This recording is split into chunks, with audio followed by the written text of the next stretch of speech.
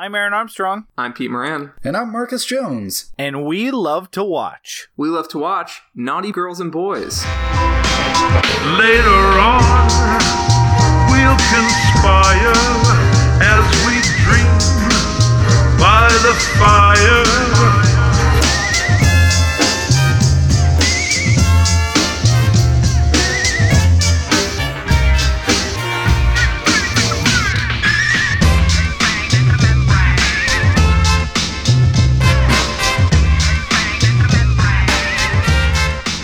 Love to watch that.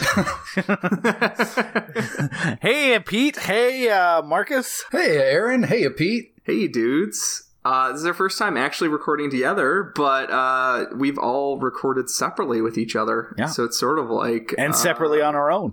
It's sort of like a weird love triangle. It's a bit of a reunion. Yeah. It's a bit of a reunion. A sideways reunion. Hey, I love that movie. You know what, Peter? That's a great point. Thank you, Aaron. You're just going to get a lot of compliments from me. I was kind of a dick to you last week. So I'm turning over a new leaf. Just a great thought to start us out. I wish I was there for last week's episode.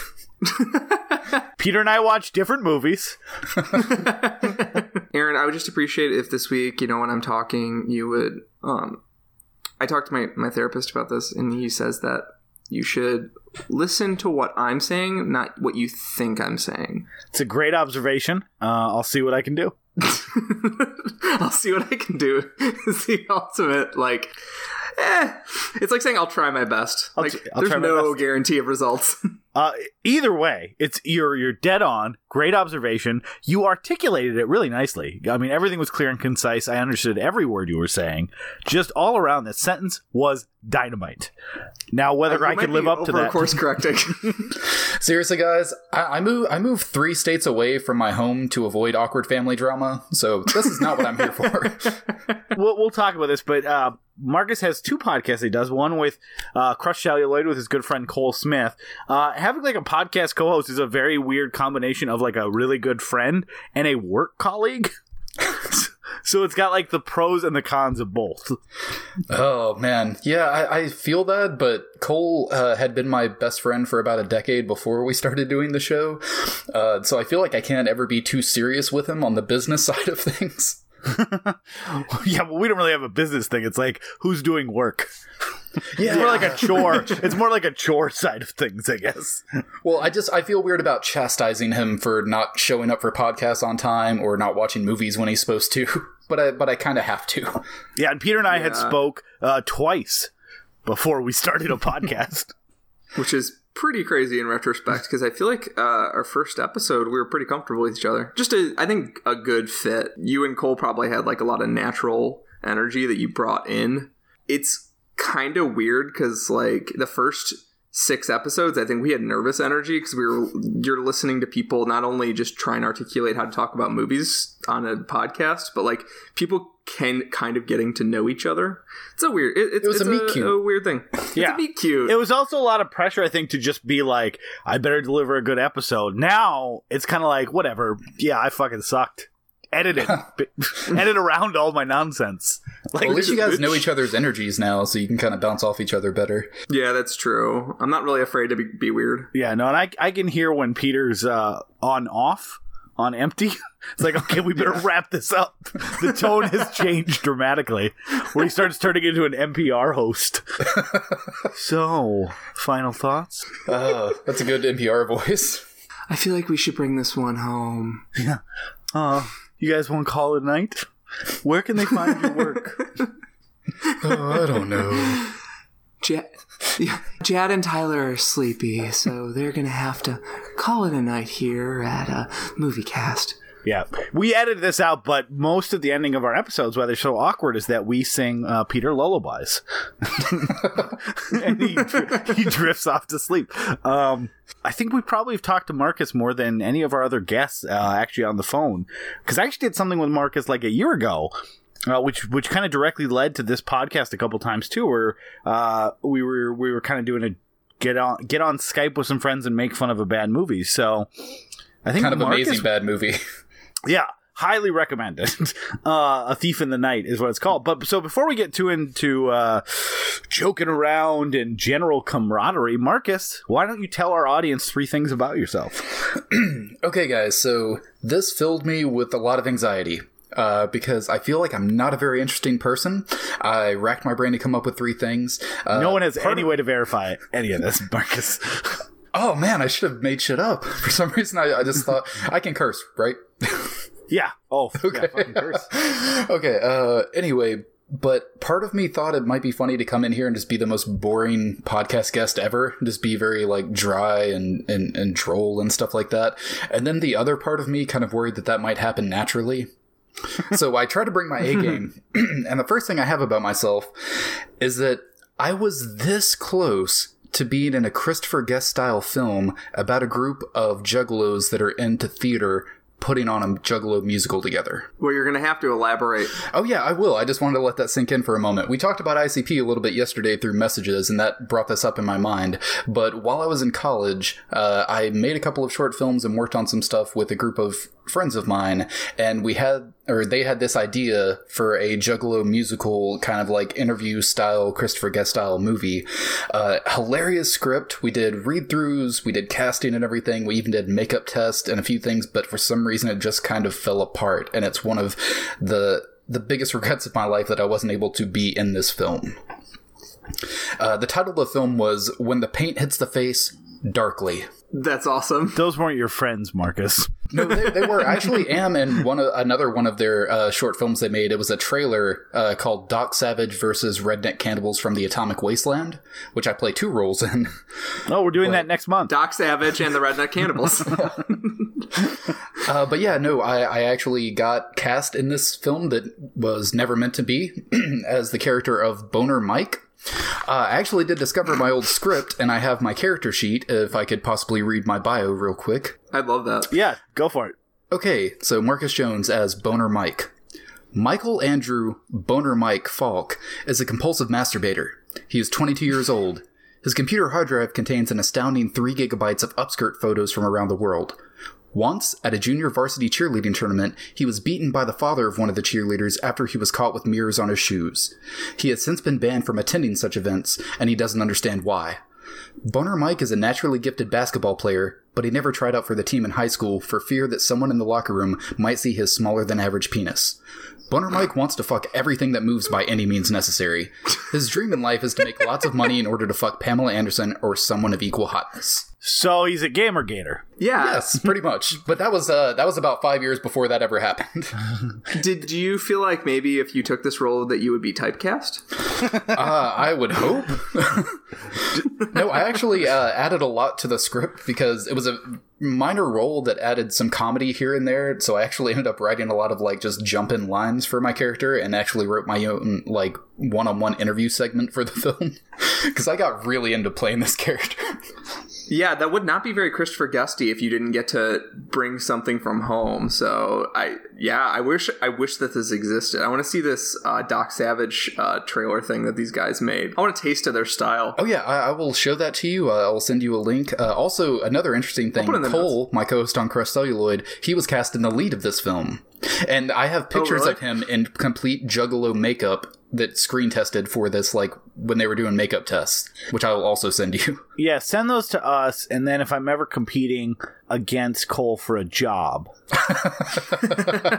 those will come in handy. Absolutely. Okay, so that was my number 1. That was my number one. That was a great number 1. I feel like number 2, top that. I am Boner Mike. No. I was Boner Mike the whole time. Yeah. There was no movie. Following this up, but my number 2 is I like bread. Right. My number 3. The band or No, just the food. How do you feel about the band bread? Don't care. Not that I don't care for them. I just don't care at all. You don't care about that question? You don't care that there's a band called Brett? Okay, and finally, number 3. When I get drunk, I tend to passionately and longingly sing Christian Bale's solo song from Newsies, Santa Fe. I've never seen Newsies. Oh, you're missing out. Well, I mean, probably not. but to me, you're missing out. Peter and I were going to do a musical month, and I'm pushing for Newsies because that's the musical that I've never seen that everyone talks about. Yeah, I'd love to. I've never seen Newsies before, but it's something that should be seen because it's got young Christian Bale in a musical, and Christian Bale is so serious now. He's such a serious guy. He is so fantastic in it, and I kind of love that he doesn't like to talk about it because of how silly it is. But no, I literally will sing to it. I know his dance in that scene by heart, and I kind of act it out myself. I have an Indiana Jones hat that I use in place of his cowboy hat. Yeah, he used to be really silly, like in, Empire of the Sun. He was a real goof then. The silliest of all World War II Pacific Theater movies. Or Velvet Goldmine, where he's just the only one not having fun in that movie. I'm sorry, I'm like Dom DeLuise laughing over here. I had something similar to that, where when I get drunk, I sometimes sing "Cheer Up, Charlie" from Willy Wonka. That's fucking stupid. Sorry, I thought mine was good, but I guess it was wrong. Yeah, Peter, I thought it was great. Thank you. He's lying. I feel like these compliments are going to grow slowly passive aggressive, and we're already kind of at passive. I sing Disney songs. That happens awesome. Too. That's in the mix. Also, selections from the film / musical Rent usually creep up in there when I'm singing like that. There's a lot of Hamilton right now when I get drunk. Also when I'm sober. Yeah. I just sing Hamilton a lot. Also, when you're performing in the show Hamilton. Yeah, congrats on that, by the way. Yeah, I yelled at Mike Pence. Who are you playing in the show? I am playing Hamilton number 3. Hamilton's clone that doesn't get on stage, but he's back there. The one that's all mutated and sad? Yeah. It's the director's cut, which has yet to be released as a play, but it's coming. It's the director's cut play? Yeah, director's cut play. Every once in a while they show an alternative version, and everyone's like, was that always in the play? You know what's great about theater? Is that no one can be like, oh, you didn't like that movie? You gotta see the director's cut, which happens to me a lot when I talk shit about a movie that I don't like. Somebody's like, oh, dude, that doesn't even count. You got to see the director's cut. Well, I'm sure that 5 minutes of extra footage is really going to change your opinion on a movie you didn't like. Yeah, that's true. This changes everything. Though there's the Donnie Darko situation where it can turn it around and make it just completely reverse your opinion of the movie in a negative way. I swear, I love Richard Kelly. He needs to stay the fuck away from his movies once he makes them. Yeah, the problem is he heard what you said there, but he took it to mean stay away from movies. You gotta be very specific with Richard Kelly. He's a smart guy, but he just doesn't listen very well. He just gets too discouraged halfway through the sentence and he stops listening. Me and him are kindred spirits. Thank you very much for coming on, Marcus. Yeah, thanks for having me. Goodbye. You haven't even mentioned your podcast as number 3. Do you want a number 4? Oh, okay. We can do that on plugs. Yeah, I figured that was on you're plugs. Out. You're out of things. Yeah, well... Yeah, you're out of things. You can't mention anything else. Yeah, actually, I will edit it out if you mention your podcast for the rest of this. Marcus does not have a podcast. Crush Celluloid, where I actually happen to do film writings as well. But podcasts are dumb. Nobody listens to those. Nobody cares about those. But I do some writings about movies. Yeah, don't check out Crush Celluloid. It's a podcast you can find on iTunes. And don't check out his website, www.crushcelluloid.com. Definitely don't. There's definitely not great writing there that I love reading all the time. Yeah. Thanks, guys. Happy to be here. So thank you so much. We do have a game.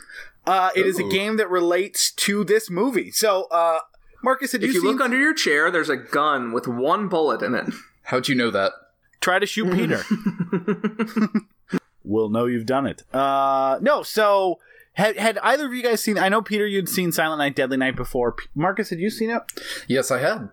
I saw it about a year ago. Okay, so I'd never seen it before. I watched it for this show, and I noticed something that was extremely prevalent throughout the entire movie, which were tons of Christmas carols, which makes sense. It is a Christmas movie, even it is a Christmas horror movie. This movie is packed to the wall with Christmas carols that I had never fucking heard of, ever.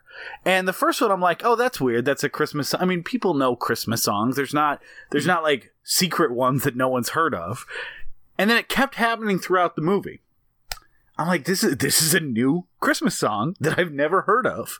And it happened throughout the entire 85-minute runtime. So I was like, where the fuck are all these Christmas songs coming from? And I thought it was a bunch of different songs. Like, also, a lot of Christmas songs are not, like, under copyright, so you don't need to get, like, the rights to have Jingle Bells in your movie. You can just sing Jingle Bells or Silent Night or whatever you want. So it was super weird. So I went and did some research, and I found out that, they actually had a guy. It was all one singer who wrote 10 different Christmas songs for this movie. New Christmas songs. They are all terrible. His name was Morgan Ames, and I imagine he was kind of like, when he's like, hey, we want you to come do the soundtrack, do a bunch of Christmas songs. And he's like, oh yeah, what covers am I doing? No, you need to write 10 fucking new Christmas songs for this movie. And he's they're like, all going to be perennial classics. They're all going to be perennial classics. We're going to be big hit. He's like, I can't do that. He's like, you shut the fuck up or we're getting Kenny Loggins. Write those Christmas songs. Don't make me wish I watched a better movie. To the Christmas zone. Yeah. So, unfortunately, and you can get all 10 songs on a soundtrack that exists. I have those songs. I'm going to ask you each a title of them. And you have to tell me if this is a real song that was written for the Silent Night, Deadly Night soundtrack or a fake song title that I made up. Who would like to go first? Marcus, would you like to go first? Sure, I'll go first. Okay. By the way, what do I win? Oh, I have a device attached to my heart. My heart just stops beating if you win. Oh, nice. I get that?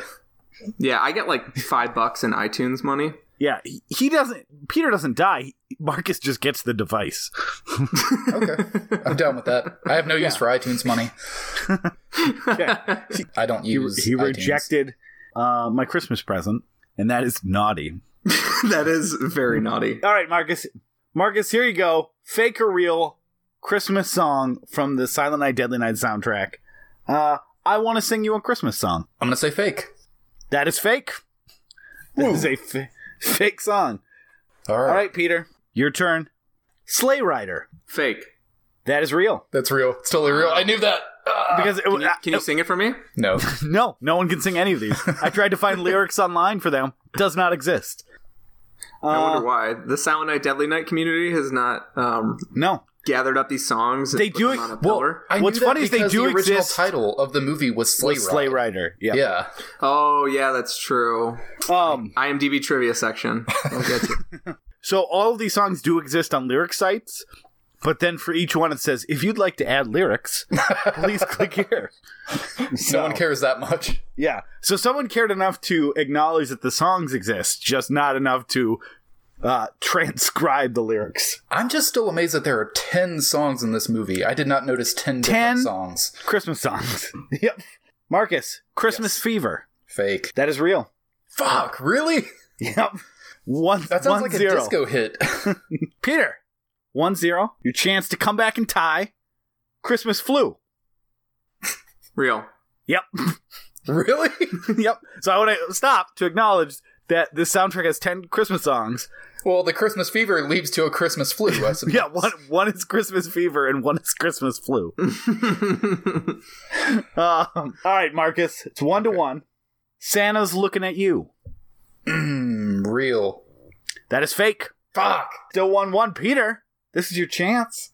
Aaron, how many points do you have? Well, every time you guys participate, I get a point. So once nice. again, I'm leading. Why are we even 4-1 playing? I will flip my computer desk if I don't win this, just so you know. I am a sore loser. Well, you and Peter are I'm like good a really match. graceful loser. Yeah. Oh, but when Peter realizes he's going to lose, he throws the games. Peter, 1-1. The warm side of the door. Real? That is real. What? What does that even mean? I have no idea. All right, Marcus, your chance to come back and tie it. Welcome to Tree Town. Fake. That is fake. Yeah. Yes. 2-2. Peter, it's Christmas, sweet little baby. Real? Fake. That's too emotional after there's a warm door.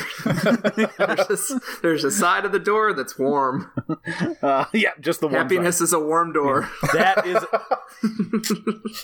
my favorite Christmas is just huddling next to the door and feeling its warmth. as opposed to the Well, your the chill parents don't let you outside. in the room with the heat. Being warm is good is the next track, right? Yep. The cold Let me side out of the door. basement is the next track. All right. So Marcus, so it's what is it, 2-2? Or Yeah, it's 2-2. yeah, I'm a great scorekeeper and game show host. It must be Christmas. Real. That is correct. How many points is a defeated correct answer? Man, my heart skipped a beat. All right. This is the last one. This is to tie. Ooh. Peter. Christmas blowout. Real. That is fake. Oh, I was about to ask, did you have a tiebreaker in case he did tie? Nope, because there was only 10 songs. Really glad, as always, that my lack of preparedness did not factor into the results of the game. It very well could have here. He likes to live life on the edge. I mean, all I had to do was make up a Christmas title and say real or fake. Although, you guys probably could have guessed it would have been fake since I went through all 10. But that means there's 5 real ones I didn't use. So what I'm Yeah, saying true. is, I would have been fine, guys. Champions adjust. By the way, speaking of living on the edge, I need that heart device, Peter. Oh no. Is it alright if I FedEx it or UPS. I got the gun in your house, but I didn't really think about the device. I didn't plan on the device having to be in your possession. Kind of thought I was going to own this one. Well, you kind of need to get it to me soon. It's Christmas season. The post office is going to be hectic. Sometimes stuff gets lost in the mail. You know what? I'll just use stamps.com. Avoid that post office line. This is going to be a great spot for us once they decide to sponsor our show. Because I can't imagine now, it's a young show. We get a decent amount of listens, but not like a ton. And I think what Stamps.com would probably want to do is to take a chance on a show at the exact time they're talking about mailing a heart device to kill one of the hosts to the other one for some sort of blood victory. Well, you know what sponsors like? They like a 15-minute lead up to their actual spot. Yeah, that's true. So that, if anybody changed the channel, they'd have no fucking idea that the spot was coming. Exactly. No, you need a 15-minute bid in order to get to a 20-second spot at the end of that. Yeah. It's like the old days when these things were sponsored, where you defeated the Kryptonians on the Superman radio show by smoking Chester cigarettes. The smoke is killing them. Or you defeated communism by making sure that all of your kids' clothes were clean when you sent them off to school. Don't dress like a communist, Timmy. Communists have dirty shirts, Timmy. Communists Good thing your are mom naughty. used Tide. Communists are naughty. Thank you very much for playing this game with us, Marcus. Do you guys Thank you wanna very talk much for about- losing. And gracefully. This is as gracefully as I lose. Do you guys want to talk about a little movie called Silent Night, Deadly Night? Santa's watching, Santa's waiting. Christmas Eve is slowly fading. Can you hear him in the night? Close the door, turn out the light.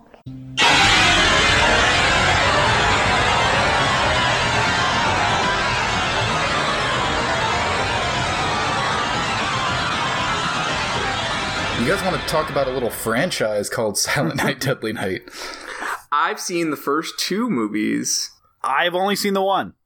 I've seen the first 2 movies 3 times each, 4 times each. Oh. And I did not know that there was a part 3, a part 4, a part 5 with And a Mickey remake. Rooney, and a remake. And I've seen No idea. 3. I've seen the first 3. I haven't seen 4 or 5 yet. They are on my list. They do both have Clint Howard. I think we might make it a tradition to watch one of these every year. I've not seen any of them, so we will try to avoid talking about the sequels. Fair enough. Have fun next year. I love number 2. Seriously, no, because I not only watched the first one again for this podcast, I did rewatch the second one as well. And I actually kept track of...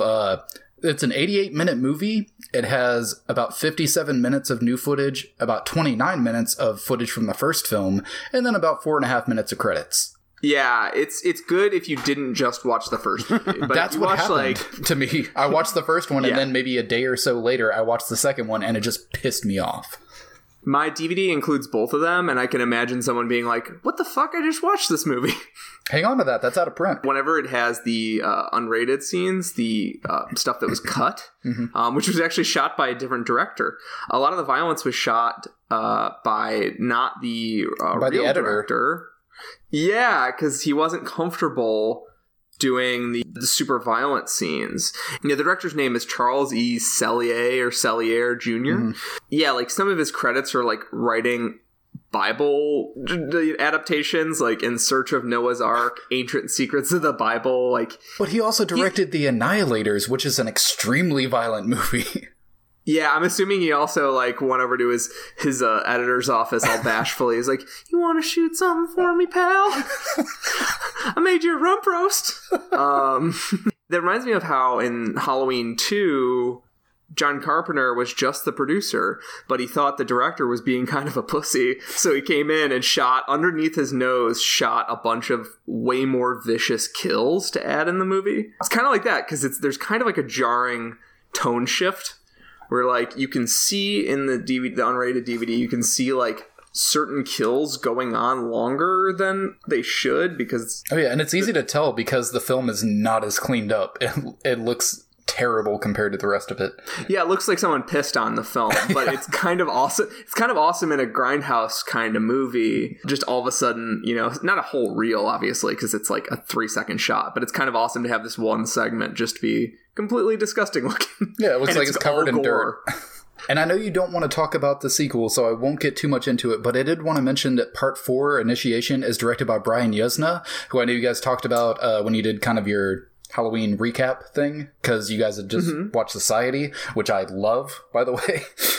But yeah, I still have to watch it. Yeah, this is one of the movies that he directed. Society. I had no idea. That means I'll have to watch the rest of them, which sounds like Well, 3 through 5 are on a DVD together that you can still get. That's pretty easy then. Actually, I know that 5 has Mickey Rooney in it. And Mickey Rooney was one of the many people, and this is a big thing about this movie that I didn't know until recently.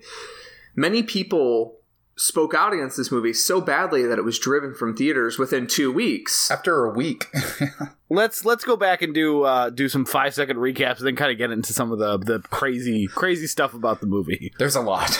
Yeah. Can you give us the 5-second recap? Yeah, absolutely, Peter. Thank you so much for asking. Thank you so much for doing it. Yeah, I'm excited. Thank you so much for having me. Thank you, Marcus. 5-second recap is kid has a lot of shit happen to him, handles it poorly, and ruins Christmas. Ding, ding, ding, you win, Aaron, you win. That'll work. So the 90-second recap is basically that a crazed dude that we don't really have a backstory on, dresses up as Santa, robs a store, murders the storekeep, is on a rampage. And there's this family that's out in the country returning from visiting a crazy relative in an asylum. And they're all of them are murdered by the parents are murdered by this crazed Santa figure, leaving a baby boy and a toddler alive at the scene. And our next cut is to a orphanage where the 2 kids are growing up, this like brutal Catholic orphanage. And, you know, he's got like a more socially progressive nun and then like an old school corporal punishment nun. And this kid just keeps fucking up in the eyes of the nun, keeps getting, you know, spanked, which just furthers his trauma. He's not really allowed to be healed at all. Then he's older. He's kind of, one of the nuns finds a job for him at this Christmas store, and there's a Christmas party. And at that party, just a series of events unfold where he has to dress as Santa. They get him drunk. He witnesses his coworker that he's a crush on having sex, or I guess should be, being assaulted more accurately. And it's triggers him into turning into a murderer. And dressed as Santa, he murders those people at the store, and he murders another family on the way. And then he goes to an orphanage, the orphanage that he grew up at, and is gunned down trying to maybe get revenge on the head nun. And basically at the end of the movie, it's sort of hinted that his little brother, who's still at the orphanage, is going to pick up the mantle and become a murderer next. And I hope so, because it is sad if you just see a family legacy burn out like that. Yeah, that's what the sequel is, Aaron. What did I The sequel is the little brother. fucking say about not telling me stuff about the sequel? Peter, I have to commend you for doing a 90-second recap in only 5 minutes. That was great. I think we were wrong about where the passive aggressiveness was going to come from this episode. Hey, I only do it because I like you guys. I'm just an emotional punching bag. I want you guys to just, get all your aggression out on me. That's really great. And It's so easy for some reason. I've been super positive to you this whole time, Peter, except the times that I told you to fuck off. But otherwise, very positive. Mark is clearly, he's been listening to our show and sitting at home and just stewing. Like, I got some feedback. I know I'm going to be on their show. No, pretty much what I'm doing now is what I do when I listen to your show by myself. I just jump in the conversation and just say terrible things to you two. Well, again, thanks for coming on, Marcus. We can't wait to have you back. Yeah, absolutely. Let's do some counts. I have 3 counts for you guys, and it's let's do the counts. That is so close. I was going to say, let's do the counts, and then I really want to talk about, I know Peter's itching to talk about the reaction that this movie inspired, because it is insane.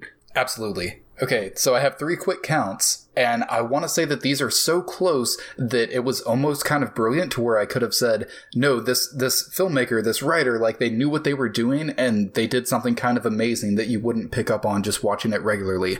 So I have a body count, a count of how many times naughty is said, and a count of how many times punish is said. So body count of 13, naughty count of 16, and punish count of 15. It was almost 15 for each, and I really wish it was, because then I would have said that there's a whole nother level to this movie that I need to understand. Yeah, when it has like a weird mathematical numerology thing to it, it becomes a sort of like it would build like a Shining-esque cult. Not as big, but a Shining-esque cult where people are like, what?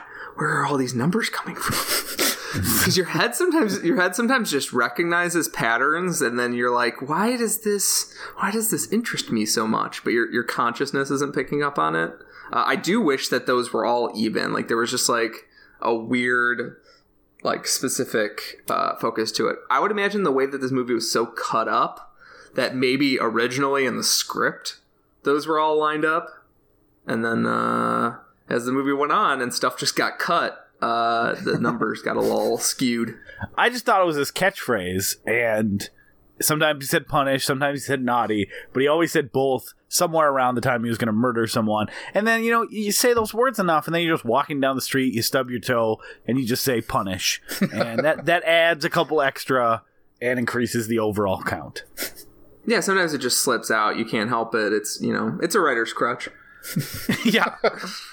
So let's talk about the way this movie was received. Because this came out in 1984, which means there has been a ridiculous amount of gory horror movies that have come out. This is not like 1962 and no one had seen blood or nudity or swear words or whatever else on the screen. This actually came out the same day as A Nightmare on Elm Street. Yeah, and did better than it for the first weekend. Yes, for the 1 week it was in theaters, yes. As I say, we might be living in a very different future if parent groups didn't exist, because this movie might have been a huge thing. Like, this specific iteration of Killer Santas might have been something that people remembered, or like inspired more Killer Santa crazes. Well, and I don't want to. Yeah, that's pretty amazing. The movie made money. Yeah. I think that's part of the reason they pulled it so quickly, is they were like, well, made a fucking nut. Let's get out of here. Well, I don't want to blame parent groups, though, because a lot of people that we love and respect fucking hated this movie. Although I will stop and circle back and say this did start a whole new parent group that was created specifically to protest the movie.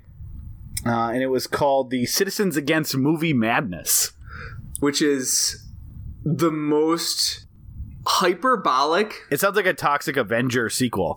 It does. Yeah, it does. Subtitle. It's Mothers Against Movie Madness. Ma'am. Yeah, I saw. Maybe I was about to say, is that the different- group that Al Bundy was doing on Married with Children? He was fighting against the movie Madness Mothers. I hope it started two groups. That's how pissed off people were. But besides these parent groups and the protesters, Roger Ebert and Gene Siskel, Roger Ebert hated this movie. His review is him. It's not just the kind of I didn't like this movie. It is like lamenting the tragedy of our time that a movie would stoop this low. They read the credits of the people who created it on their show, and after each name would say shame, shame, shame. They should have said naughty. Yeah. Naughty, punish. It is. Yeah. It is the word. Like, I love Roger Ebert. I love Gene Siskel. Reading the reaction that so many people had, calling it one of the worst movies of all time. First of all, I don't know what fucking movie they watched and what movies they weren't watching to think that this was like a huge jump forward in gore or horror. Well, they had seen slashers. Especially, were they watching the unrated version? Yeah, because the unrated version came out first, and then when it was pulled out of theaters, and then it was re-edited to take out all of the scenes. Because the thing here's why people were so offended, and this is so fucking stupid. People were so offended because they turned Santa Claus into a axe murderer, so it wasn't the fact that anything in the horror movie is so out of line. This isn't fucking Antichrist. It was that they used Christmas iconography to tell their horror story, and that was sacred. Well, and that there were commercials, so there were like TV spots and stuff that showed Santa Claus killing people. Yeah, and they but were you know like, what? "Oh, are the children?" Yeah, but you know what else? Why Won't else somebody it pisses- think of the children? Yeah, exactly. And why else it pisses me off is because if you read the stuff that Ebert, Siskel, Gene Shalit, Leonard Maltin, some of these other people were saying about it, they were saying that it turns Santa into a bad guy. Like, it's that kind of misrepresentation to prove a point that a lot of these people are better than, for the most cases, because it's not Santa Not at all. Like, this is not a movie where it posits an actual Santa Claus exists, and instead he is like a Krampus version that sneaks into people's homes and murders them with axe. Like, Which is like the movie Santa's Sleigh with Goldberg is like like a comedy horror movie that I've seen before. Is and it that's any like good? actual Santa is an actual evil person. I like it. It's pretty funny. It's funnier than it has any right to be. When you described that, I was like, well, that's a movie I would watch also. It's just like completely impatient with the season, and so it's kind of fun when you're sick of watching, the Santa Claus or Elf or Christmas Story over and over again. It's a nice palate cleanser, as this is. Sorry, Yeah. I interrupted your point, Aaron. I just wanted to point out that movie would be something that would be worthy of the anger. even if Santa was, again, Santa's a fictional character. Yeah, I'm not saying anything is really worthy of the anger. Yeah, but so- you know what I mean. So, yeah, but it's that misrepresentation where it's not Santa. The movie, first of all, yeah, like I said, why would you fucking be bothered if Santa is a murderer? Who gives a shit? But the fact that they were so bothered by that even someone who just is wearing a Santa's coat is killing people, and it's how far will Hollywood go to satisfy their bloodlust? This is like if we saw someone do that now, it would be like Bill Donahue or someone from like the Catholic League. Bill Donahue had an hour-long segment on this. Oh no, that's Did you know about that? Phil Donahue. Oh, it's Bill Donahue? Oh, Yeah, okay. Bill Donahue Are they is different? Yeah, they're different people. No, Bill Donahue Brothers, is though, like but yes. Bill Donahue is like the guy who goes on Fox News. He represents like the North American Catholic League or Citizens League or whatever. And That's just a poison name at this point. yeah. Don't be named. Don't have a name that rhymes with Phil or Bill Donahue. But you're right. Phil Donahue had an hour-long show. I mean, when you're doing a weekday talk show, I'm sure that he was just excited to talk about something. But the level of outrage over this movie, because the murderer wears a Santa. He doesn't even wear a fucking beard. It's just a Santa coat. Yeah, it's And like a hat. under his And everyone's like, for shame. Also, like, when Halloween come out, was there outrage like, you've ruined Halloween, or like, you've ruined William Shatner's face? Yeah, and again, the same day as Nightmare on Elm Street, which is, I guarantee, more gory. It's about it's about a child molester. And I think there's some things in this movie. This comes up all the time on our show where we read these reviews of people who were offended, and then we're like, how are you missing this part you should be offended at? We talked about that with Robin Hood, where a lot of people were offended that there was sex in a Robin Hood movie, but no one mentioned that. Well, it's not sex; it's a rape. That's the part. That's the part that's a problem. It's not that they're showing that men and women copulate. It was that, but that's what everyone was upset about. Well, apparently those lines are kind of blurry. Peter kind of got that mixed up when he was talking about this movie earlier. Well, I forgot that it was. I forgot that it's like basically a straight up attempted rape scene. Yeah. That's interrupted by the murder. So it's like a half hero moment and a half villain moment, because like he saves her, but then he kills somebody.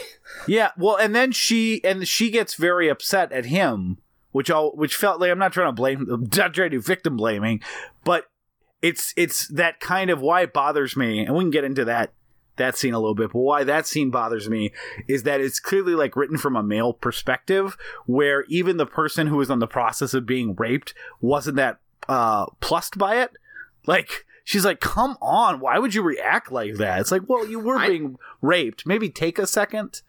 I disagree. I disagree, actually. I think that her reaction is a human reaction to just being horrified and thinking that he went way too far in not just stopping him from raping her, but fucking choking him out with Christmas lights. And I think it's sort of, it worked for me. It worked as she says, "You bastard, you're crazy."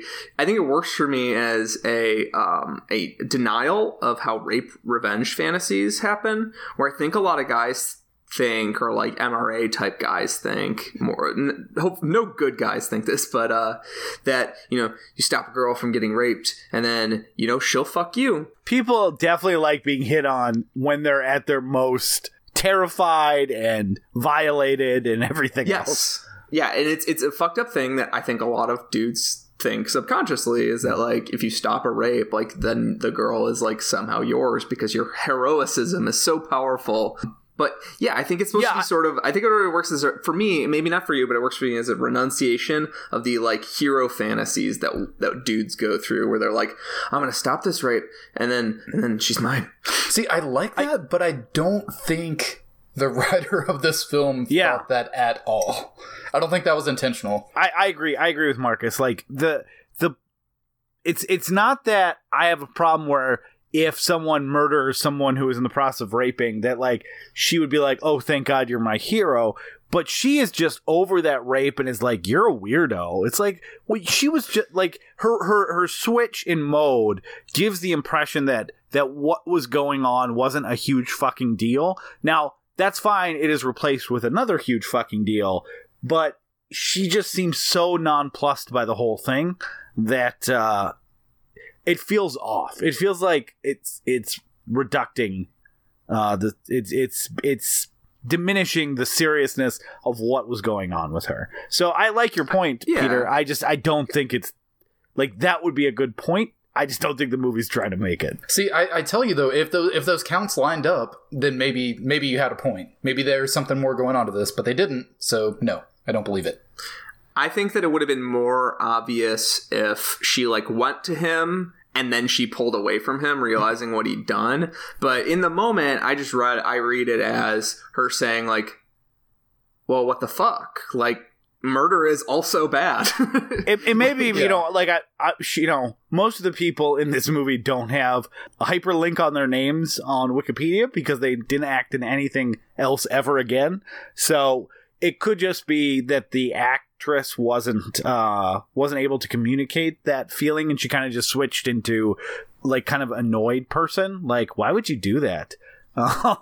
Which Yeah, I think she was somewhat horrified just because, like, yeah, she was being attacked, and I'm sure there's at least part of her that was, happy that was stopped. But at the same time, it was a guy that she had been, like, flirting with and had a thing with and had some sort of feelings for. So then watching him get murdered in front of her probably didn't make her feel great either. Yeah, because rape is complicated and disgusting and awful. Yeah. And most of the time, rapes are committed by people you know. So It's complicated. Yeah, that whole scene didn't work great for me. But I'm saying, just kind of circle back to my original point, that seems like something that would have been worthy of some ire, and it doesn't get talked about anywhere. Whether you really? think it no, it's all about, everyone was all pissed off about the Santa stuff. The sexual assault, the nudity, everything else in this movie, like, the mom kind of, this movie loves having shirts ripped open to reveal bare breasts. That is so true. It happens to 4 different women. Like, in this, that's everyone's It even move. happens to a guy as well. I just took it to mean that shirts weren't made for shit in the 80s. You know how when Everybody you got start tearaway kissing a shirts. girl and then your first move is to immediately tear open their shirt? Every guy in this movie does that. But that's my point, is that there is a lot of nudity in this movie. There's the sexual assault. There's the opening, which is like kind of implied that he was going to rape Billy's mom. And then he just kind of tore her shirt open and stabbed her. Also, he settled for murder. She hit him, so he was like, fuck you, and just killed her instead of raping her. Like, almost like he was depriving her. Like, I was just gonna rape you, but no, you hit me, so dead. Yeah. How that dare guy's you? real fucking creepy. Yeah, there is a lot of stuff in this movie that people could have been offended by or wanted to talk about how offensive it is. Fucking none of this stuff was mentioned anywhere that I can find. It was all about, and if it was mentioned, it was only mentioned in connection that they would put this stuff in a movie that features Santa Claus as a killer. How are you going to have Santa stopping a rape? How dare you? It wasn't that they had a problem with any of it in the sense that this is a horror movie. Like, the too far aspect is just that it is Santa. It is using Christmas iconography. Yeah, I completely agree that the ire was totally misfocused, and that Ebert's rant in particular, I watched the clip. It's pretty short because it was on, TV. And Ebert's clip is just like, he's talking about like, oh yeah, I bet this guy wouldn't show this movie to his kids, huh? And it's like, no, you don't show this to children. Did these people just become parents and then they became like prissy members of like the American Moms Against Everything group? Because those people are so easy to make fun of. Yeah, and it's it was years and years ago, and to be fair, I love Roger Ebert, but he was not always right. He shat on Freddy Got Fingered, and he is just wrong about that. Yeah, I mean, I'm not saying that he's always right. It's just one of the things that I think everyone likes about Ebert is, like, you should judge a movie for what it's trying to do. So you shouldn't judge an action movie based on what you want to see from, like, a prestige drama. Is it a good action movie? It's trying to be an action movie. Is it a good sci-fi movie? Is it a good horror movie? And he was very good at separating those things. And there's sometimes that his outrage was 100% justified. We talked about Mother's Day on this show. Like, he was dead on. And he references Mother's Day in another movie that we're going to be talking about soon as well this month in another review. But this feels like he just has completely gone off the deep end and is like a different person. And again, that same week he rated Nightmare on Elm Street 3 out of 4 stars. I wonder if it was pressure, maybe because of the outrage or the backlash from it, that maybe they felt they had kind of had to cover their own asses and like, okay, we better talk down about this because everyone else is, and we don't want them to boycott our show because we give it a halfway decent review or not a scathing review. I doubt that. And again, I would have been fine with him not liking it. There's a lot of slasher movies that he didn't like. But it is effective as a low-budget slasher horror film. Yeah, I love the movie personally, I should say. Yeah, I really like it too. Not liking something is fine. Doing the how dare you trample our greatest American icons in your low, like that kind of holier than thou attitude is a very, in my opinion, rare moment for Ebert when he's indistinguishable from the parent research Actually said fund or that in a whatever. Superman 3 review, where he was just like, how dare you show me an evil Superman that drinks and that treats people badly, our iconic American hero? Yeah, that's what's depressing about like everyone's reaction to this. It feels like manufactured outrage, but it's from people that I believe felt it sincerely in a way that is so fucking stupid. And people that usually rolled their eyes at the manufactured outrage. So, also, Siskel has a quote in his TV segment that really bothers me, where he's talking. He refers to the fact that the movie made back its budget. He refers to the money as blood money. Yeah, which is like some shit you hear out of like an evangelical preacher. The idea of a movie morally decaying and rotting the core of American values, and how dare they besmirch the name of Santa Claus? Like, that is the most Reagan era bullshit I've ever heard. And to hear it out of like two people I consider my heroes is real gross. Especially Siskel, we have the benefit of perspective and movies having gotten much worse than this in terms of violence. And also, like, Black Christmas came out 12 years before this movie. Mm-hmm. Black Christmas is way more vicious than this movie. And I haven't seen that one either, so. Yeah, I won't talk about Black Christmas. We're doing it the week after this one. Oh, awesome. So Black Christmas is amazing, but it's way more vicious, way more violent. I think they had a problem with the way it was marketed, which is like fine or whatever.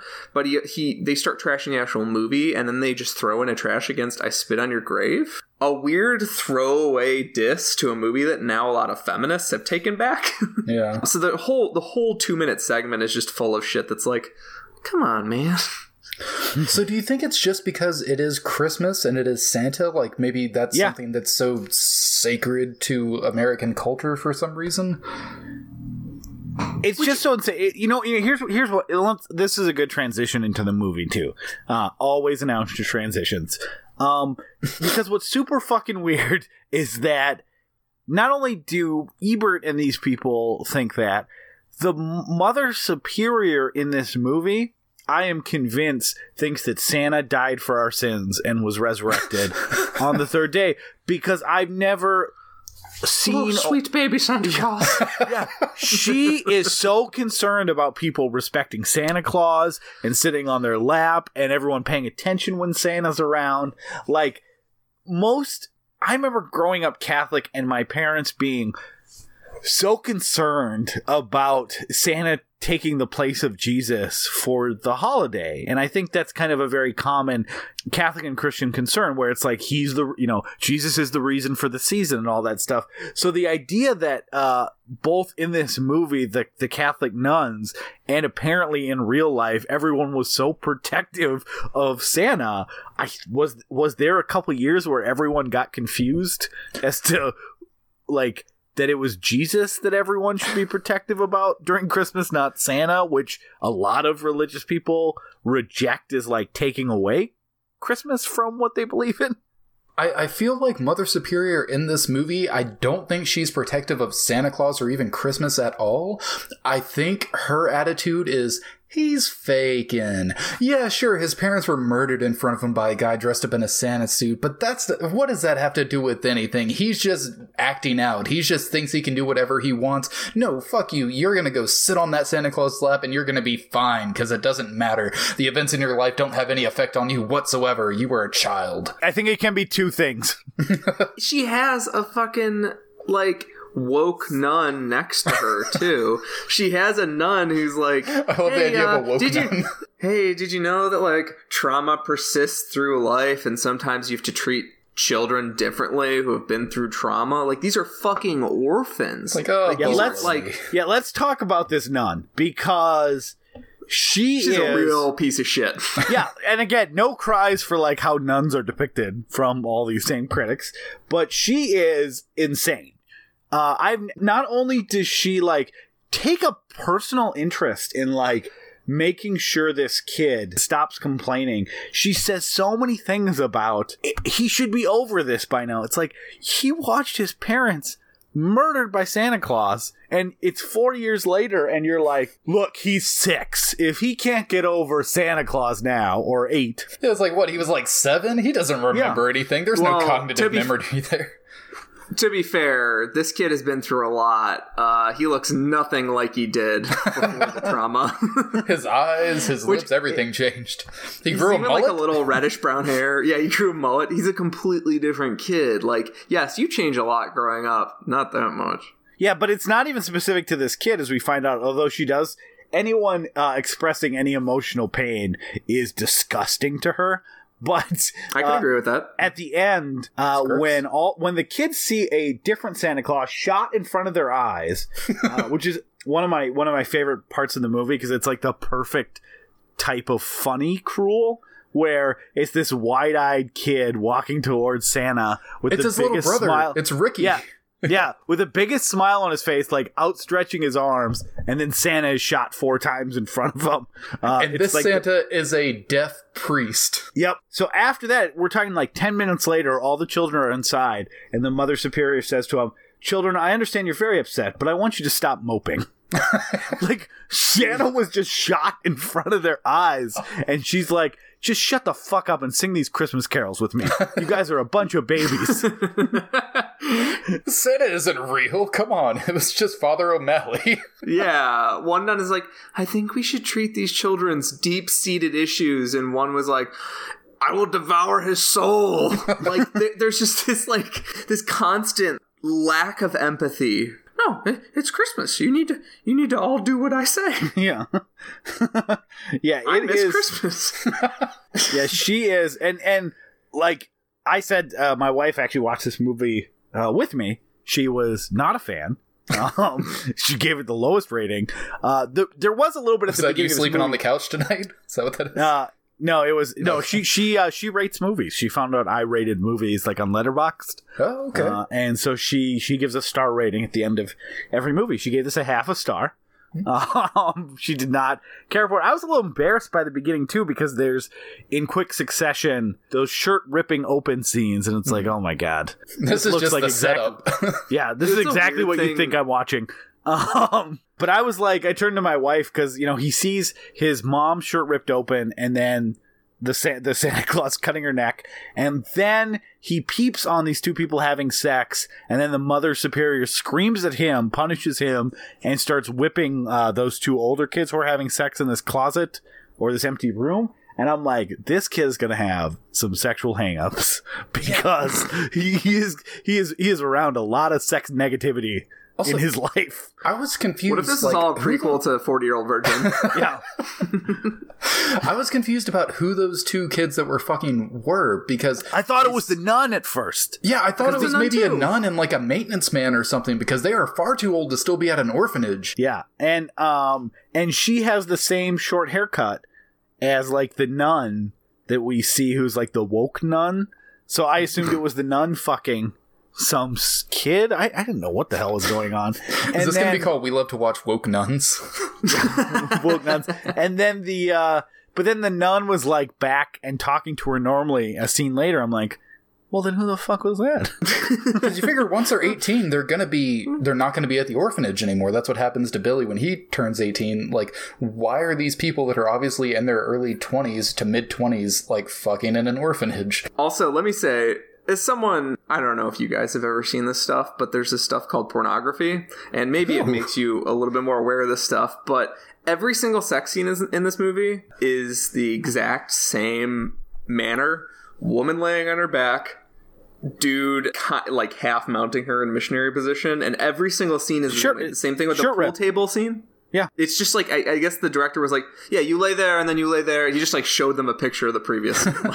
Well, I love the fact that they're just kind of one laying atop the other, and there's no movement going on. They might slightly be moving side to side or wriggling a little bit, but they are making noises as if they are hard fucking pumping. Yeah, they're getting there. I mean, I don't know. And Marcus has at home a hard fucking pumping scale that he uses to measure the noises. It's called my dick. Yeah, this was it's a scale of 1 to 10. This was a 14. Yeah. I wonder how you got the name Boner Timmy. It's Boner Mike. Thank you very much. I have my pride. Boner Timmy. That'd be a terrible name. Boner Mike's a great name. It is. It sounds like the lead singer of Bread. He doesn't care about bread, dude. The band? I'm starting a new thing. Let's circle back to the beginning of the movie, though, because I knew I was in this movie at the beginning, because there's nothing I love more than when horror movies don't seem to give any sense to how the real world functions or how anyone would behave. So the opening of this movie is Billy and his brother and his parents, because he's 7 years old or whatever at the time, driving for what must be 4 or 5 hours to visit their grandpa, who is in a sanitarium. Because there's nothing 80s movies love more than mental institutes. Yeah, crazy houses. Yep. So they go and they visit him. They drive 5 hours. Christmas Eve or Christmas Day. I think Christmas Day. Christmas Eve. Christmas Eve. That's right. So they drive 5 hours Christmas Eve. The grandpa is sitting in a giant room by himself with a chair almost in the middle of the room. They talk to him for 5 minutes and he freaks out for no reason and says, like, Santa's gonna kill you tonight, which never comes back into play. He doesn't have psychic abilities. He just doesn't like Santa. He's just a creepy, crazy grandpa. He is, and he's faking being in this catatonic state just so he can, I guess, freak out his grandson about Santa. Well, you know grandpas. You know how they do. So they're there for 5 minutes, and they're like, all right, well, let's go home. Like, yeah, what were they talking about in the office? Were they like, well, it appears your father's a fucking asshole. Why? I think they were signing the death papers to just go ahead and kill him. Yeah. I get wanting to visit relatives on Christmas Eve. Who drives 5 hours on Christmas Eve and then just is like, hey, yep, are you okay? He's still not responsive. Let's go check on his bill. All right, let's go. Another 5 hours home. All right, so I get that sometimes you got to make weird trips, especially before the internet. You had to make weird trips to see. This is like before phones. They couldn't call and check on them. And this isn't even one of those things where like they sit and like you get the sense that maybe time has passed. No, no time has passed. They basically drop off the kid. The kid gets traumatized, for the first of many times in the movie, and then they're like, "All right, you're properly fucked up. Let's go." Yep, and they start out. It's so weird too because they make it a point to show the passage of time because it starts out and it's daytime, like bright midday sun, and they're singing some Christmas carols, and then they finally show them driving up to the sanitarium, and it's pitch black night. So they drove all day and all night to go say hi to their grandpa for 5 minutes, and then we're driving home. And I get that sometimes visiting old folks in the home is, depending on their mental state, it's more for you than them. Yeah. It's like, but you still don't want to be there long. Oh, yeah. Well, you still might want to be there for 10 minutes. Why? But why do that Christmas Eve? I don't know. Make a weekend of it. Yeah, sometimes it's more for you than them. Like, sometimes it's like you feel bad, and like they actually are fine where they are. Like, either they're mentally gone, or they're just very comfortable, and they don't want like to have to entertain anybody. Which isn't always true, but that is sometimes. Do you think that's why the grandpa decided to freak out the little kid? He was like, "Fuck! Why did they come? I was fine here in my chair in the middle of the room. I didn't want to see anybody. All right, I'm gonna tell this kid that Santa Claus is gonna fucking kill him." Yeah, he's like, if I didn't like this chair, I would have moved. My question is, how long has he been faking a coma or a catatonic state just to eventually use it for evil? Or is like the only thing that wakes him up the chance to traumatize a child? Like, is he not faking it? He's just legitimately, his brain's like, we got our window, boys. We know nothing about his previous life. We have no idea how many children that he has terrorized throughout his life. Well, and they definitely keep him segregated from what I assume is the other people that are there, because it looks like a gathering space, but it's just the one chair and him.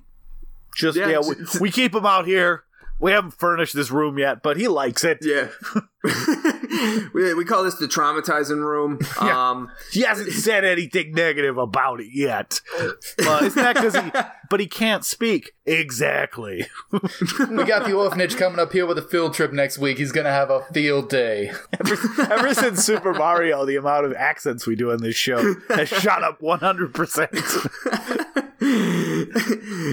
Hey, boss, we got a whole bus full of kids coming in. Yeah, bring him up with the crazy guy, but like one-on-one. Yeah. Leave him alone for 2 to 3 minutes. Let him do his thing. That's all he needs. Don't give him his pills today. Yeah, but it's not even the thing where he has like a psychic connection or like, oh, the person in a coma all of a sudden like has a moment of clarity. That comes in part 3. Yeah, and predicts the horror that's about to befall the child. And because he is just a normal guy, and at the end says, "Don't tell anyone." Yeah. I'm gonna go back to staring at this fireplace for 5 to 6 years. He tells the child to run for his life. Yeah, that whole sequence is very strange. One of the reasons I really like a lot of these kind of B horror movies is they knew what they wanted to do from a horror standpoint. They're like, we got to get a Santa with an axe murdering people. We got to get a lot of shirt rips. Like, the audience needs the shirt rips. And then they're like, well, how do we set up the whole thing? I don't know. Well, I feel like they also kind of played it as if the grandpa was kind of like, the old crazy guy at the gas station that tells you not to go into the woods kind of thing. Yeah, but Like, you're they just supposed to wanted bump to into have him, not drive all day to Yeah. go see the gas station attendant. Also, or like the grandpa is like the grandpa from Troll 2, where like he ends up actually being kind of right. Yeah. This grandpa, he's right, but for the wrong reason. He's like, oh man, I was just being a dick. I didn't expect this to happen. He got the call later that day. Edna? Charlie? My son? Did I do this? How does the grandpa feel after that? Is the grandpa completely gone? Because he's pretty much gone from the movie. There's no... Usually they'll come back to the grandpa later and be like, your nephew's here. And then he's like, did you watch out for Santa? You're like, no. I also like that they showed just a completely life-changing, devastating event in this child's life. And they could have fast-forwarded right to him as an 18-year-old. And everyone would have bought why he went crazy with Santa. But they're like, no, more drama. More abuse. We want more. Yeah, we really want to underline Also, that this kid is fucked. I was going to say, we realized that they don't have any other family, right? Because they go into an orphanage. All they had was crazy, creepy grandpa. How much better would it have been if grandpa wasn't in a sanitarium and maybe was just kind of bonked and crazy, and then they had to go live with crazy grandpa, and he kept instilling that fear of Christmas and Santa into him, and that's what caused him to go crazy as he got older? I like the orphanage thing a lot. I think that would have worked as well. I just think it's so funny that they spend a half hour of this movie traumatizing the child so that later you'll be like, yeah, I can see why he needed to do it. Well, otherwise you wouldn't believe it, right? Yeah. Yeah, I agree with Aaron that I love the orphanage, partially because I grew up going to Catholic school, so I've got like a deep-seated hatred of Catholic institutions. Take him down a peg. Yeah, this is sort of a larger point about the movie, and this is like the reason that I would say fully that I love this movie, and it overcomes the sort of like grody-ness of certain sequences, and is that I think the movie is weirdly humanist for a slasher. It's very, very sympathetic towards this kid and what he went through growing up that brought him from A to B to C to finally turn him into a monster. And it never like lets him off the hook necessarily, because he is like hurting people, but he's continually the movie's continually trying to get you on his side. He's going through continual trauma, and the movie isn't just like, I don't think it's just saying like, oh, let's pity this poor boy. I think it's like it wants you to feel for him, and it wants you to fight with him for his own sanity. At least somewhat. About half the people he kills are kind of shitty people, and even like you kind of feel bad that he doesn't get to kill Mother Superior at the end. Yeah, his first kill is a noble kill. He's stopping a rape. Like a noble, however you would say a noble self-defense kill, whatever. Your moral definition might be different. But in terms of slasher stuff, that's pretty noble. Because usually in a slasher movie, it's like the switch is flipped, now everybody dies. And then his first kill is noble, and then his second kill is when you realize like he is over the line because he kills Andy, which is this is what I would say is like when he's still sort of a complicated hero. As soon as he kills Pamela, you're like, oh, he is completely gone because he was in love with this girl up until 3 seconds ago. Still probably is in some fucked up part of his brain. Yeah, they definitely go out of their way to which kind of circles back to the stuff about why people were so dicky about this movie, because like this movie wasn't like, how about this fun killer dresses up like Santa to hurt people? It's like they are literally going out of their way to underline how much trauma he's been in and like the circumstances that cause him to snap. And the only reason he's wearing a Santa costume in the first place is because he was wearing it because other people forced him into it kind of against his will. Like he was super uncomfortable with being the department store Santa, and he just has that on when he snaps. So even like he's not full Santa. He doesn't go full Santa. Well, and they get him drunk. They make it a big point that drinking leads to mass murder. I kind of liked the they got him drunk because it's sort of showing you like booze can be dangerous for someone that's got some bad shit going up in the brain. Like, I think that sort of added to the humanist reading that I had of the movie. Yeah, and and when he's a department store Santa too, he is visited by the worst parents on the face of the earth. I've never seen someone look more uncomfortable around children to a scary degree, to a point that like if someone was holding my child, even a department store Santa, and had the look on his face and was like whispering threats to my child, I wouldn't be like these parents who are like, he is so good at handling these kids. Like, well, it is 1984. They are all wasted. But these are the parents in the day. Fair enough. And it's so 1984, guy.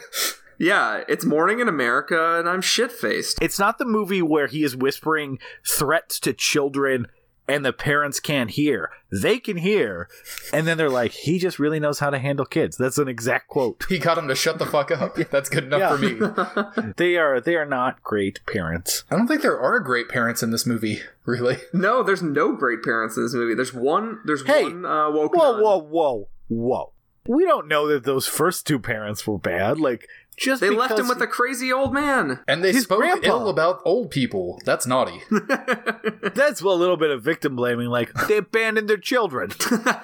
They're pieces of shit. They did leave that child with this kind of invalid grandpa that, I don't know, he could have died at any time, and they just left the small child there with him instead of... They thought he was catatonic. That's gotta be... Yeah, and that's not confusing at all. Would you leave your child with a catatonic person? Yeah, a person that's practically dead. That would be so confusing for a kid. Just be like, say whatever you want now. Talk back. Use bad words. This is your chance to not be punished later. Grandpa's not going to rat on you. Don't worry. I doubt he's going to threaten you and your family with death. Yeah. You know, pretty decent chance. 90% chance that he's not going to do it. 85-90. He's never done it before, but... Yeah. Also, the parents in real life suck because you know what Billy's name in real life is? What? Robert Brian Wilson. What? Yeah. He's Bobby Brian Wilson. Like, just name him Brian Wilson. Yeah. Why would you name someone Robert Brian Wilson? Can we pause right here to note that my name is Peter Gabriel Moran? Not joking. Yeah, I know, and I actually already knew that, but that still made me laugh like that naturally. Yeah, I know. Why do you think I'm bringing up terrible parents, Peter? I know. We still have to look up if Peter Gabriel was in town 9 months before March of 1991. The thing is, it doesn't work for you because under no circumstances could they have named you Peter Gabriel. Like, they could have named him Brian Wilson if they really wanted to. Yeah, that's true. They could have gotten away with it. Yeah. Did you know my name is Aaron Lance Armstrong? I had no idea. No, it's not. I do say now, though, when people are asking to spell my name, I say it's spelled the exact same as the disgraced cyclist. Can you change your middle name to Stretch? Yeah. There's Stretch, there's Neil. This is true. I used to get a lot when I was in high school, junior high. Are you related to Neil? Like, a lot of serious people asking those questions. And I would be like, no, but I am actually related to Louis. That is a joke that went over most people's heads that I said. They're like, oh. Yep, he's my dad. Yep, public schools, guys. Send him to the orphanage. Those nuns will teach you about how to be scared of sex, how to worship Santa as your Lord and Savior. How to deal with trauma by singing Christmas carols, which surely won't be tainted after this whole mess. Push it down. Push down that trauma. God, they are teaching them to be good, nice, good Catholics that can just bury that trauma deep. Yeah, there's that part where they cut away to now, like 12 years later when he's 18, where he runs into the room after he like flips out on Santa because the Mother Superior forces a lap confrontation between the two of them. He's just in his corner just freaking the fuck out. That little child, that like 11-year-old kid knocks the fuck out of this grown man. Like bloody nose and everything. It is a great punch. That's a weird thing in this movie is that this kid, despite being small in literally every one of these things, he knocks Santa right off his fucking hands. He's ripped. This kid is like secretly ripped this whole movie. Well, he does when he kills what's his name, Randy or whatever, with the Christmas lights. The first kill, he lifts him up over his head. The kid is crazy power strong. That would take when you have a lot of unresolved sadness and depression. Sometimes that comes out in some amazing feats of strength. People think the Superman got his power from the yellow sun. It's just because he lost his whole planet and is very bummed out about it. Oh, he was super sad. Yeah. Oh, he's powered by sads. My superpower is an inability to get over anything. Now you sound like the Mother Superior. Just get over it. No, if you just cling to it and embrace that horrible, horrible trauma, you too can be a vicious serial killer. Yeah. Or Superman. It can go either way. So there's still hope for me, is what you're saying. Yeah. So he does use the axe for the most part, except for one kill in the toy store where he uses a bow and arrow. Well, there's a number of different kills. It's so good because, yeah, that's true. But, I mean, like, the axe is his primary weapon. But, like, you could see why there would be an axe in a department store. Like, just break glass in case of emergency. Why is there a bow and arrow suddenly in the toy section? I get why there'd be a toy bow and arrow. Yeah. Not a functioning one. Well, I don't know. I mean, kids get actual bow and arrow sets to go play with outside and stuff, especially in the 80s. I suppose this is the generation of lawn darts. Yeah, like, whatever. No, there's also, box cutter kill, hammer kill. He kills someone with a deer head mounted on a wall. That's the best kill. Window. Like, there's all sorts of kills. It's super gross. No, that's not the best kill. It's my second favorite kill.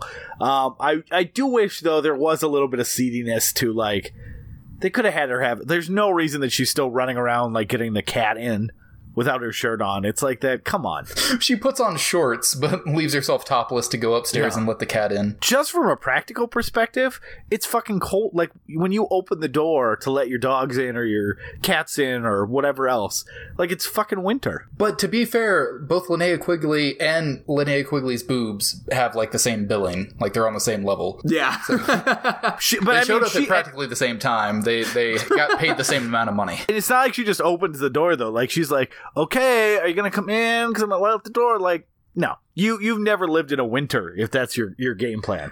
She doesn't. When you have a dog that you want to like let in the house, you open the door just enough to let the dog in, and you're usually wearing pants or shirts. My favorite kill is actually the one after that, which is the sledding. That is the best kill. That's rules. It's so good. It's so funny. It also is my favorite, maybe my top 5 favorite slasher kills ever, just because his friend who is waiting for him at the bottom of the hill, I've never seen anyone experience joy in general the way this guy experiences joy at the prospect of his friend sledding. He has the biggest smile, and it's like one of those full face smiles. Like, he is just ecstatic. He's got his arms out in like a braced position, so excited to see his friend sled. And I gotta tell you what, guys, he got a pretty big disappointment that night. Let me ask you guys something. I grew up in the South. I've seen very little to no snow my entire life. Is sledding as slow and boring as it seems? Not if you do it pretty dangerously.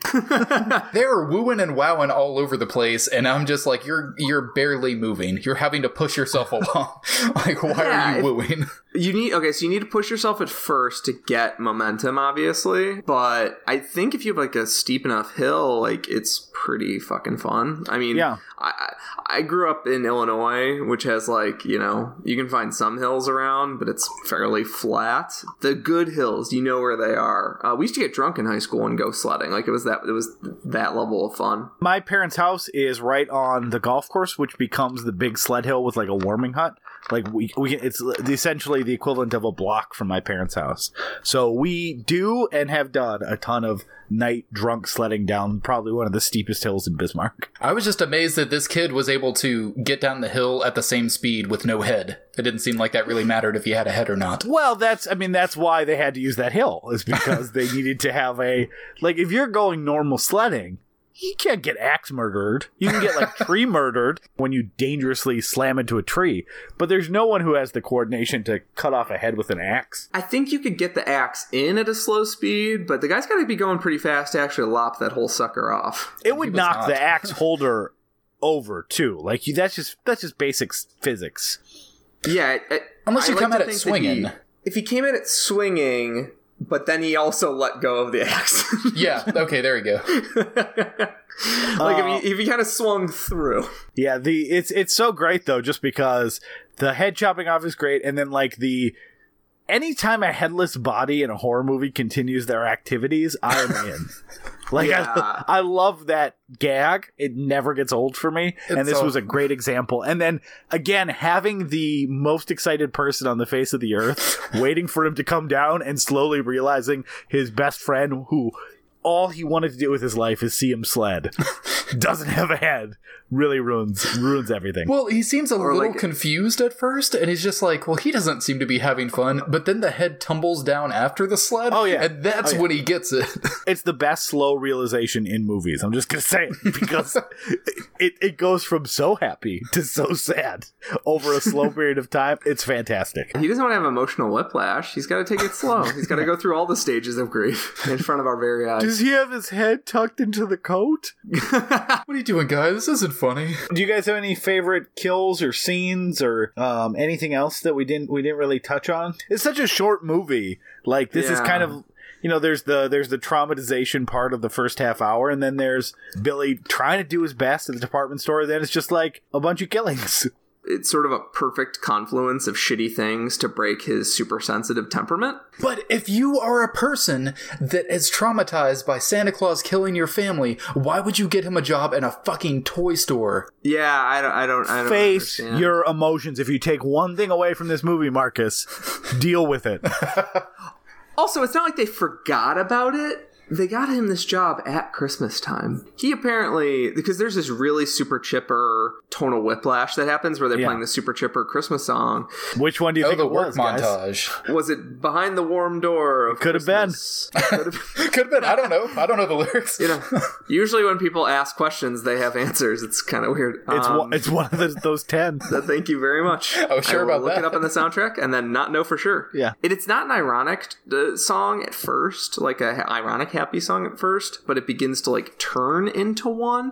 And this movie has some good uses of ironic pop music. It's all songs by that one guy. Yeah, when Billy's family gets killed, they're playing like a chipper Christmas song and showing the trees. And I think the movie generally is really, really well edited. The sound editing for those songs is one of my favorite things in the movie. In particular, there's a sex scene with the nuns and Billy peeking through the keyhole. Really, really nicely edited, because like the shots stay just long enough for them to linger, so they're not completely subliminal. He's sort of like reflecting on the trauma and whatever. And obviously it's like beating a dead horse. Like, this kid is fucked up about sex. He's fucked up about Santa. He's fucked up about family stuff. Like, it's all there. But that kind of editing was kind of impressive to me for something that's so cheap. Let me ask you guys a question. Is the boss supposed to have a crush on Billy? Oh, Mr. Maybe a little Sims, bit. my favorite character in this movie. Perhaps. Ira? Yeah, Ira Sims, I guess, played by Britt Leach, who I knew from somewhere, but I couldn't quite place it. I had to look it up. But he played Gary Wallace's father in Weird Science, like Anthony Michael Hall's father in Weird Science. That's where I knew him from. It's just kind of a weird plot point that doesn't go anywhere, because originally he doesn't want to hire Billy, and then Billy comes in and he's kind of like, oh, never mind. Well, he gets a job because he turned into a fucking hunk, pretty much. Yeah. So, and then it's like there's one other little thing, like, Billy, you gotta join us. I'm sure whatever point the movie would have been making would have been horrifying, so maybe it's good it's just these little hints, because it is an 80s movie, and they were not good at dealing with, people who are gay. So it's probably good that they just left it there, but I was just kind of like, what are they going for? I will say that Mr. Sims drunk during the Christmas party is probably one of my favorite scenes of the movie. I just love him confronting Billy and trying to talk to him and being reminded that his parents are killed, and then drunkenly trying to deal with that and tell him he's sorry, and then telling him, treating him like he's actually Santa Claus while drunk is amazing to me. Just to circle back to the Mother Superior for a sec, I think that I can say without any reservation that all of the kids in that orphanage, again, a place for people without parents to be raised by strangers, I can guarantee that Billy has experienced more trauma than every single person in that orphanage combined. And it is funny that the Mother Superior spends all of her energy trying to get him to just get over it. Yeah, I think if she just let Billy chill out and like hang out with the other kids, he would be better off than with her brutal fucking traumatic treatment. He's gonna sit on that lap. He'd probably just be like a normal like shoplifter from a store as opposed to a serial murderer. Yeah. I do have one other scene I want to mention, which kind of goes a little bit against what the film seems to be about, which is showing as much trauma against children as possible. There is the one kind of fake out scene where the cops are driving around and they witness a Santa going up into someone's house by ladder, and they bust through the door, and then it's just this guy dressed up as Santa Claus coming in his daughter's window, which is also just kind of weird to begin with. Like, if you're going to be Santa or whatever, coming through your daughter's window and he was standing over about to touch her as Santa, that's all kind of weird. But I'm very surprised that those cops didn't just completely shoot that guy dead in front of his daughter if we were going with the theme that the film already had. Yeah. They didn't want to blow their dead Santa thing too early. I'm just saying, man, you can set up so many sequels with this. Each one of these children could be a killer Santa in the next films. Yeah, that's true. You could just have like in the next movie is like a whole Santa and Mrs. Claus and Elf set up where there's just like a murder gang. I think we need to have more movies about like holiday-themed murder gangs. Yes. There was this group of Scottish highwaymen that murdered like hundreds of people. Something sort of like that, but with Santa themed. Festive, you know? Yeah, festive. Just these traumatized orphans of Santa Claus past waging a war on our hearts. That's a really nice thing to say, Peter. Now every time I say your name when we announce this show, I'm going to go, shame, shame, shame. Marcus, do you have anything that you're ashamed about? Have you been naughty? Most of my life, yes. Especially when I agreed to come on this podcast. No, but I really enjoyed this movie. This is something that a friend of mine actually let me borrow on DVD years and years and years ago. I probably had this sitting on my shelf. Did you give it back? Yeah, I did after I watched it about 4 years after he gave it to me. But I finally watched it and I really enjoyed it. And so just like I said, maybe a few days later or right around the same time, I was out somewhere with my girlfriend and she happened to find a copy of Silent Night Deadly Night 2 on VHS. So we're like, yeah, let's get that. Let's watch it. We enjoyed the first one. Just you can never capture the magic twice. The beautiful magic of childhood trauma and sex and nuns, woke nuns. And if someone only like half listens to this podcast, they're going to think this movie is super sexy because I jerked off there was 3 a times. point. Yeah, there was a point earlier on that Peter called it a nun sex scene. People are going to be like, oh, this is naughty. Little do they know. And they will be punished by the truth. Yeah. Just a bunch of gross, sweaty bodies ripping open shirts. and having on a varying scale of consensual to non-consensual sex. Yeah, you want sexy nuns, you go watch Sister Act 2 Back in the Habit. You know what I'm saying? Those are some sexy nuns. Or read the novelization. Marcus can surely recommend that to you. I like nuns that try to save... What do they save in that movie? Like, something? They do Probably something. an orphanage? It was like, no, it was like orphanage? a teen center for performing that's what it arts was. or something. Yep. Yeah, that's what it was. Because the first one, she's just... We don't have the money for the teen center. I don't get to beat anyone. That is a terrible Whoopi Goldberg impression. I don't know what impression that was. Yeah, that's back when sequels didn't need to make any sense. Like, the It just first needed a clever title. Yeah, the first one is just Whoopi Goldberg hiding from the mob in a covenant, which, okay, humor. And the second one's like, we need you back to fake being a nun so we can save a teenage The rec choir center. group that, yeah, like, why do I need to fake being a nun for this? We don't know.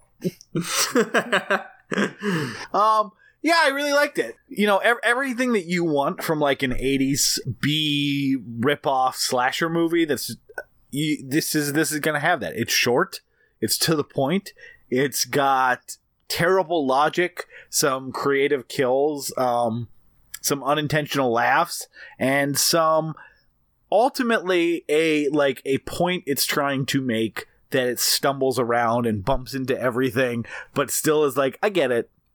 You're trying to say that, like, we should be better at dealing with trauma victims, and like you said, Peter, there's a little bit of a, hey, nuns are assholes. Why were we letting these people raise our kids? So it, you know, it's not elegant, it's not particularly clever, but it's an enjoyable 85 minutes. Or it's blood money that people should feel ashamed of. It's one of those two.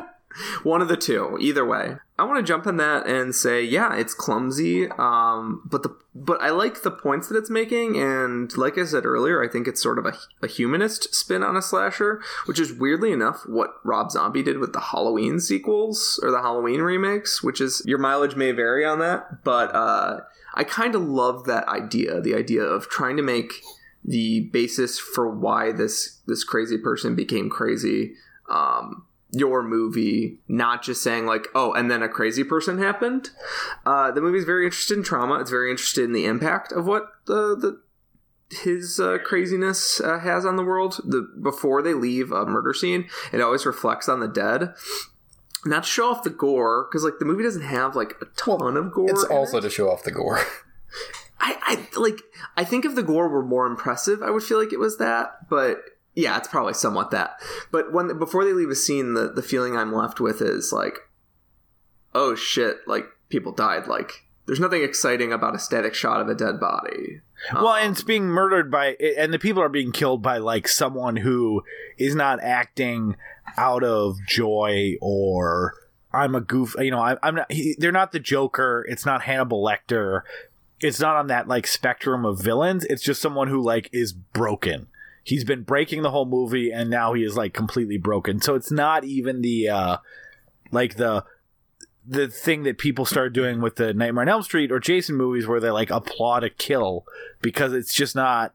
It's not that type of fun.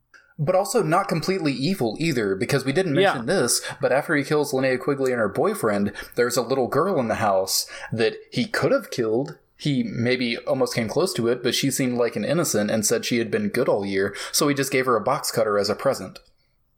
A bloody box cutter. It's a pretty great scene, especially in the post-torture porn world, where it seemed like maximalism of violence was the goal often. To have a little moment where you're like, oh, don't kill the kid, and then he doesn't kill the kid, but you get like something way creepier than him killing the kid. It's good. Like that's a clever little horror moment that works way better than just straight up murder would have. Mm-hmm. Yeah, and the outrage of this movie, which I knew about going into it, made me think he was going to kill that kid. I'm like, this is gonna be what they're all pissed about. Santa doesn't kill any kids. Actually, the cop gets closer to killing kids by shooting. Oh yeah, through the blind old father dressed as Santa. Just Catholicism kills kids' spirit. It's true.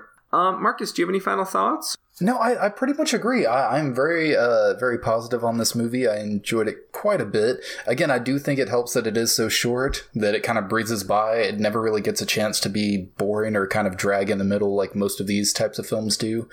But at the same time, it doesn't really get to breathe very much or add, like, a lot of the elements seem very kind of tossed in or like an afterthought. Like, there's the detective that comes in that eventually kills Billy at the end, and he showed up like 10 minutes prior to that. He has 2 scenes, but he's undercooked as shit. Yeah. But overall, much I forgot he's in the movie. Yeah, exactly. Yeah, I highly recommend it too, especially if you're into these sort of movies. I think it's a clever spin on the formula. It's especially if you're used to Friday the 13th ripoffs, particularly ones that just have this like pure evil monster that gleefully, like Aaron was saying, gleefully kills kids, and you don't care about the kids. I didn't want, apart from Andy, I didn't really want any of these people to get murdered. They seem to be, those teens were listening to records and banging on the pool table. They seem to be having a pretty good time. And there's really not enough Christmas horror movies out there. Like, if you haven't seen this, check it out.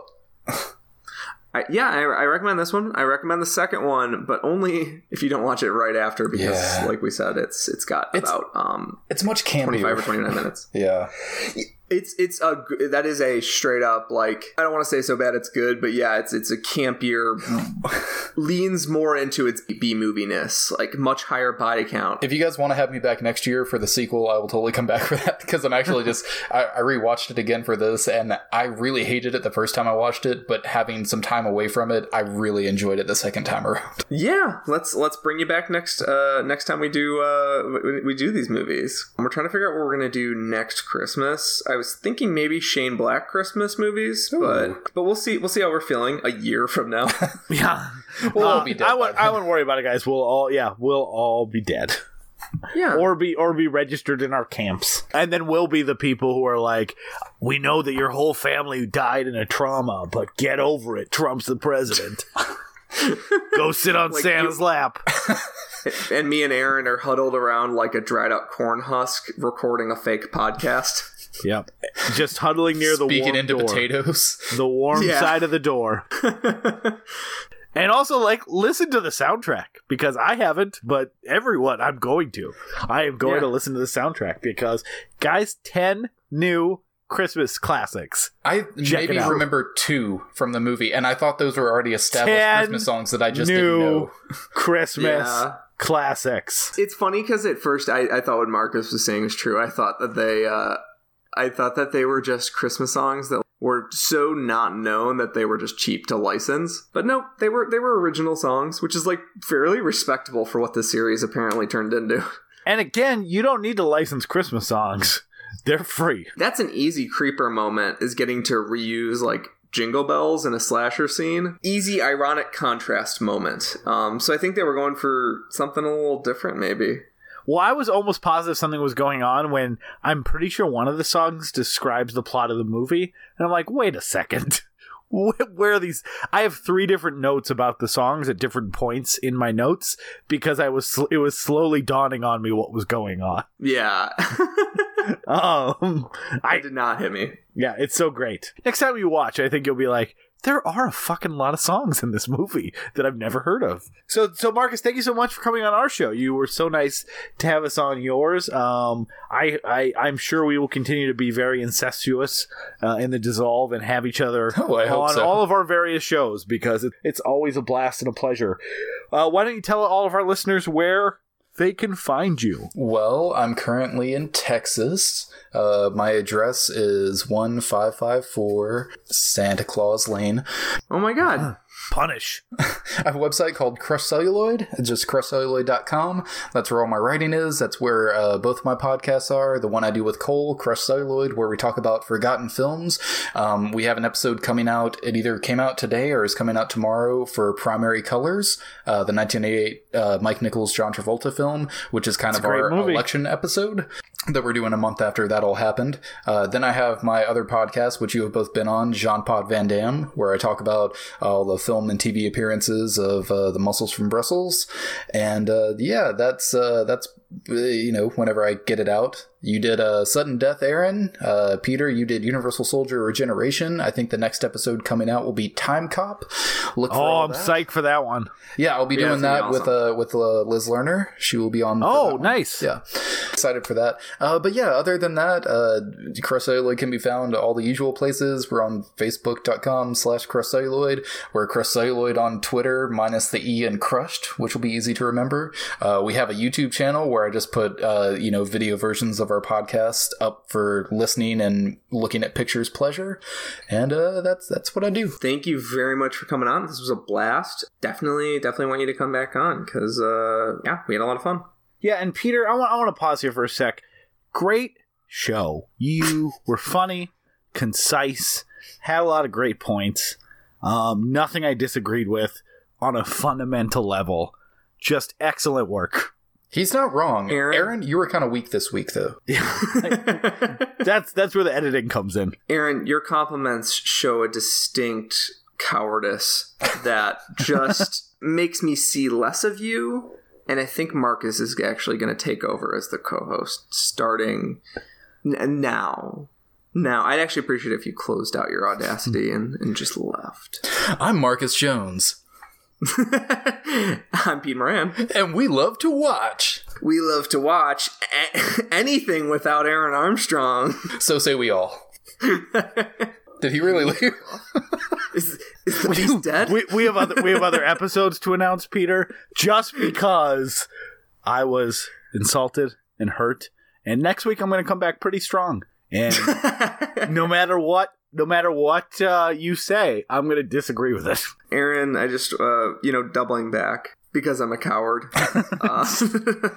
No, doubling back. That's why you don't like it when you see cowardice, because it's reflecting the worst part of yourself. Yes. Sort of like when dads are really hard on their kids because they just see a bitter reflection of their own failures. But that's our relationship. But yeah, I love you, buddy. Love you too, friend. What do we have? We have to plug. So next week we are doing Black Christmas with Joseph J. Finn, and then we are wrapping up the year with New Year's Evil. And that should come out on December 31st. So look forward to that. That is actually we didn't advertise this because neither of us realized it. It's a canon movie. So the grand return of one of the biggest inspirations behind this podcast, which was talking about canon movies. And then I'll announce the next week. We're not going to announce the January month, although we do have it essentially all booked up now. But the first week in January, we're actually going to re-release an episode that, due to our very primitive editing techniques at the time, we didn't feel like the sound quality we gave it the best service. It's one of our favorite episodes content-wise, but it really didn't get its due based on Peter and myself's inability to figure out that you can't just keep using the effects before it takes a huge toll on the audio quality. So we're going to re-release the Predator 2 episode with Rick Kelly, one of our favorites, actually one of our most listened to. So apparently the terrible editing audio quality that is our fault did not stop people from listening to it. But hopefully if you did enjoy it, or you kind of gave up listening to it because of the audio quality, will come back. So we'll release that the first week in January. Predator 2 Remastered. Very, very excited to hear how that comes out, because we were morons before. Hey, people love Gary Busey. They'll do anything for him. Yep, and Dewbacks will be inserted in many scenes that they were not in.